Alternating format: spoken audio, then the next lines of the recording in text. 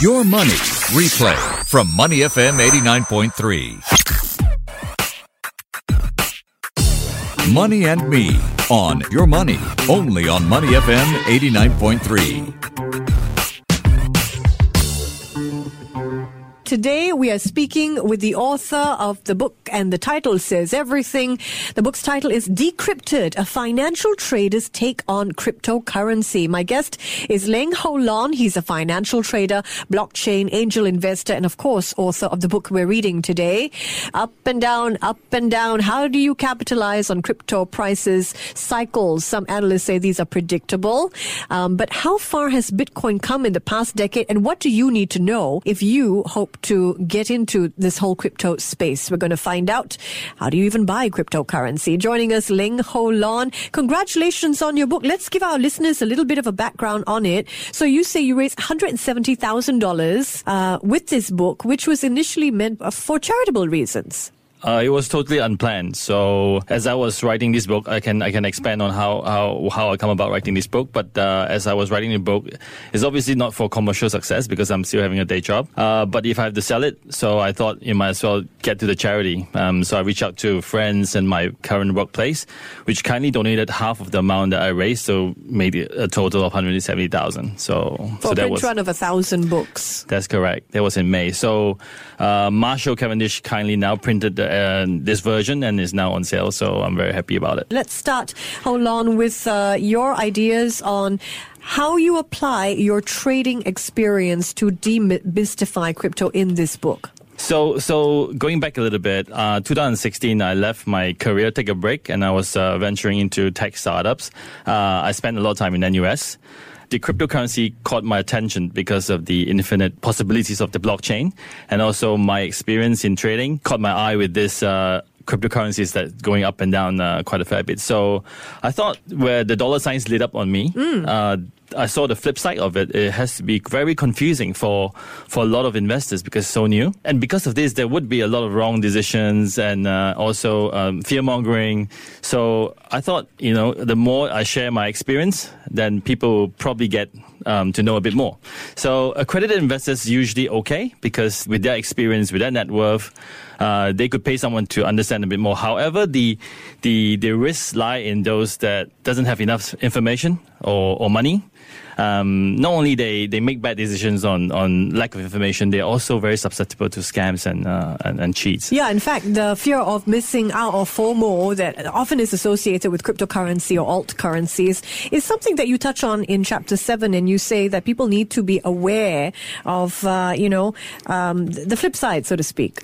I tried to put the book with a lot of anecdotal examples. A lot of, I have to say thank you to the research team that helped me to build this up. I hope to make people understand this easily. But a lot of the content of this book, I try to skew it towards just like an ordinary investment. Anyone that wants to be part of a very volatile move in a financial instrument, whether it's a stock, a bond, or cryptocurrency, you really need to have the preparation for this. So do you provide a framework that not so much in this book, anyone can use to understand it? No, not so much in this book, but I try to explain what it really is, and I touch upon how it's just like another investment, and you have to be eyes open when you go into it. Okay, so let's get your views. How far do you think Bitcoin has come in the past decade?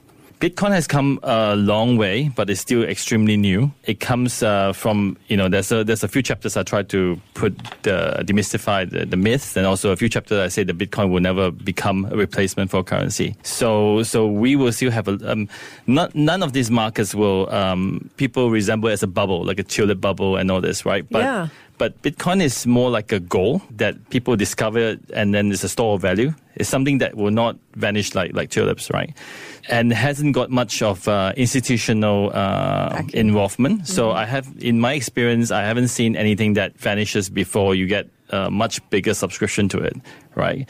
There's a lot of bad press, but there's not enough subscription to it. So there's a long way to go, not to mention the technology is going to build on it. Okay. Some say, though, the energy required to mine Bitcoin has led to some wondering about its sustainability. What do you say? I think that is a belief that Bitcoin is just energy turned into something. Through crunching algorithms, yeah. It is part of that, but it is really a technology that's built on a decentralized ledger. That would lead to a lot of other developments on top of this technology. Bitcoin in itself is very small in this part of cryptocurrency and blockchain. Right. But it is Satoshi Nakamoto started this, like you say, 10 years ago, of this technology, that suddenly there is a system that can be there to provide a platform for any currencies without a central command. But there's so much mystery around it. I mean, you just mentioned that anonymous programmer with the Japanese moniker. We don't even know if that person is an individual or a group.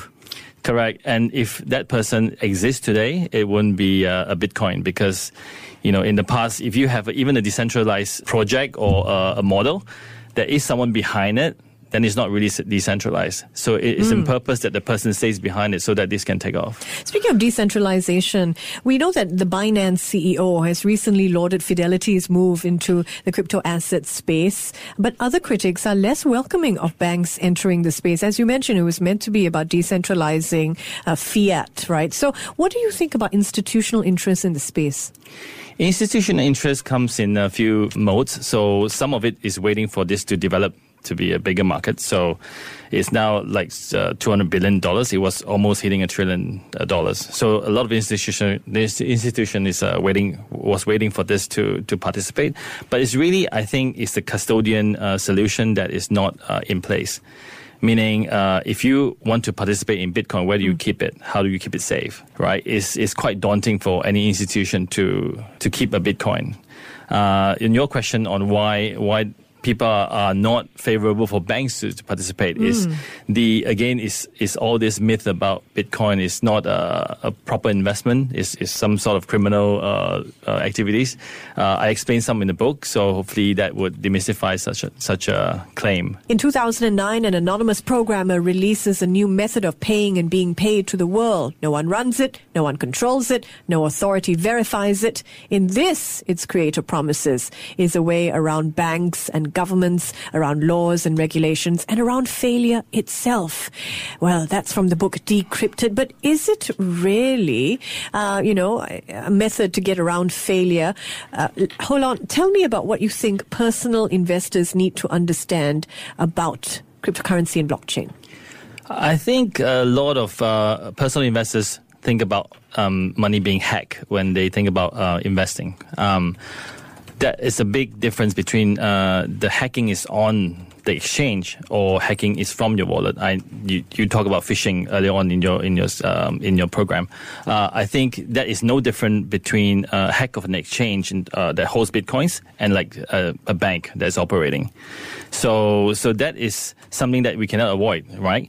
However, if you invest in cryptocurrencies in your wallet, the digital wallet that's encrypted, that is like a physical wallet that you have. The money in there, only you can actually access to it. However, if you lose those keys or passwords, you also lose the money, like just losing a physical wallet. So, okay. So the security concerns, are they real? We know South Korean major cryptocurrency exchange Bitdam was sold for about over $300 million to a consortium that's led by a plastic surgeon, and hackers breached into Bitdam. And it was one of the country's biggest virtual currency exchanges, and they stole $32 million. Yes. So that's what I was talking about. So basically, most of this hack is through just a normal organization hack, right? A lot of them is maybe inside job that, people create holes and then leave the company and then hack it back. So that is a problem with every other new industry that is going so fast. Right, so with money involved, people aim to create crime around those. So you think there's no greater concerns about hacking into cryptocurrency exchanges than any other organization? There are concerns. So I would suggest everyone invest in companies that are even stronger in defense, the e-defense. So companies like Coinbase and Gemini in the US is properly gated. So those are the places where I think is safer. Do you have some tips for personal investment portfolios in terms of diversification or thinking about this area? I think one thing I really hope people would think about before investing is it is just like any other volatile instrument that you want to invest, just like a penny stock or currencies that is very volatile. It's the same concept, right? So there is no easy way to make money in this. Invest in your own what you can afford, really. So some say crypto prices often move in predictable cycles. From what I'm hearing, you don't think that's so, or you can't capitalize on these cycles? It is too early for crypto to have a cycle. Yes, I think crypto is a store of wealth, and so it is very correlated to emerging markets. It's correlated to stock market, and this year crypto is down so much. It's also because across all assets this year is probably the most wide losing year for all the instruments since 2008. So how does your book, Decrypted, take into account rapid technological advances in blockchain and crypto? It was a very strong challenge for me to write it at the time that crypto was moving a few folds and back down. So there were a lot of modification along the way. That was the challenge. But I think I wasn't trying to write so much of the technology, because I am not from the technology background. But I was really hoping to share my message that trading crypto is something like trading the financial markets in the past for me. It's just a different underlying. It's extremely new, and it's the millennials game. So in the past, we all want to invest in gold, and then you invest in hedge funds, you invest in ETF.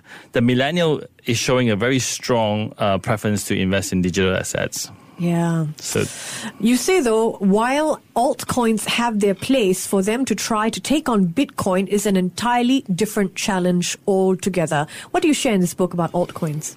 Altcoins is a very wide definition of any coins other than Bitcoin. In itself, there are, I would say, two or three different categories. The main category is the protocol layer. The protocol means the coins that would allow other applications to build on top of it. Yep. So there is many multi-billion valuation protocols there to compete against being the main protocol for the applications. And then the other part of it is the big number one, so with the application coins, which I think that a lot of them will not exist because they are just a lot of not the right ones. You say even if you're thinking about participating in an initial coin offering, be on the lookout for scams. That's correct, yes. And thank goodness that has died down quite a fair bit.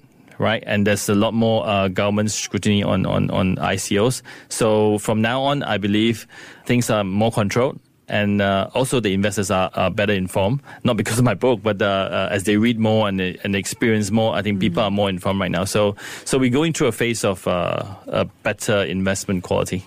Okay, so taking a look ahead, what can you tell us about what you see as a future for cryptocurrency or blockchain? What sort of trends do you think we can expect? You think we're going to move towards tighter regulation? I mean, right now cryptocurrency is unregulated here. So I think crypto is going to keep coming. I think the best way to explain this, I think we're going through a phase like NASDAQ going through dot-com bubble. Right, so we have a phase where hype was in, everybody's going blindsided, and then you have a crash. I think we have a big crash. I think this is what you call the pop of the bubble, and now we are going back to real development of technology. Investors are more savvy. We'll go through a period of time where some of these companies have to prove their technology, have to develop a product that's really useful. And then those that succeed will succeed, which I think a very small number of them. And then a lot will cease to exist because they just can't turn up the product they promised to. What is the easiest way to purchase crypto? I can't let you go without asking this one. You can use your credit card in a US company. That's probably the easiest way to buy some. Use your credit card? Yeah, so some companies you can register in the US and purchase via your credit card. Well, thank you so much for being here and sharing more about your book. Ling Ho Lon is the author of Decrypted, a financial trader's take on cryptocurrency. Before acting on the information on Money FM, please consider if it's suitable for your own investment objectives, financial situation, and risk tolerance. To listen to more great interviews, download our podcasts at moneyfm893.sg or download the SPH radio app available on Google Play or the App Store.